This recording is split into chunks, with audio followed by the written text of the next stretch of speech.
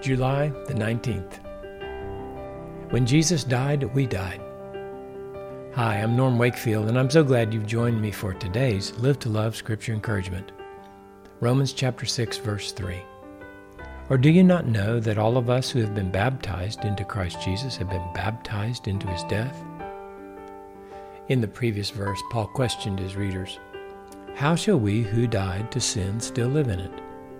The statement begs another question that Paul answered in today's verse. When did we die to sin? We died to sin when Jesus died on the cross.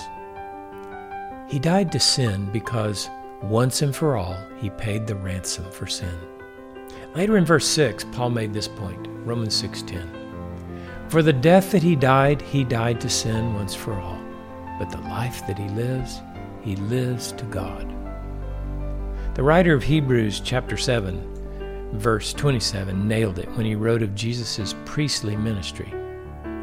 He who does not need daily, like those high priests, to offer up sacrifices, first for his own sins and then for the sins of the people, because this he did, that's Jesus, once for all when he offered up himself. Paul wrote that we've been baptized into Christ Jesus. The concept of baptism conveys the idea of being immersed into or put into or united with Jesus when he died. This clearly is in Paul's understanding because he wrote in 1 Corinthians 1:30, but by his doing you're in Christ Jesus, who became to us wisdom from God and righteousness and sanctification and redemption.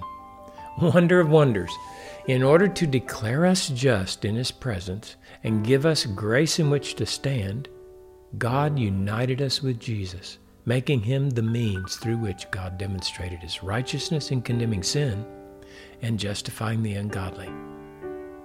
His death to sin became our death to sin. When he died, we died. So shall we continue in sin because we're under grace? May it never be. If we're to live to love with Jesus, this great truth must be a daily consideration and firmly believed and applied. When we wake up each day in this world, we don't wake up to love our lives in this world and pursue our selfish agendas. Our identities are not derived from this temporal world and life in this world. Everyone else lives that way, but not those who know that they've been united with Jesus in his death. Notice this verse is another question. Do you not know that God united you with Jesus Christ so that when he died, you died to this world?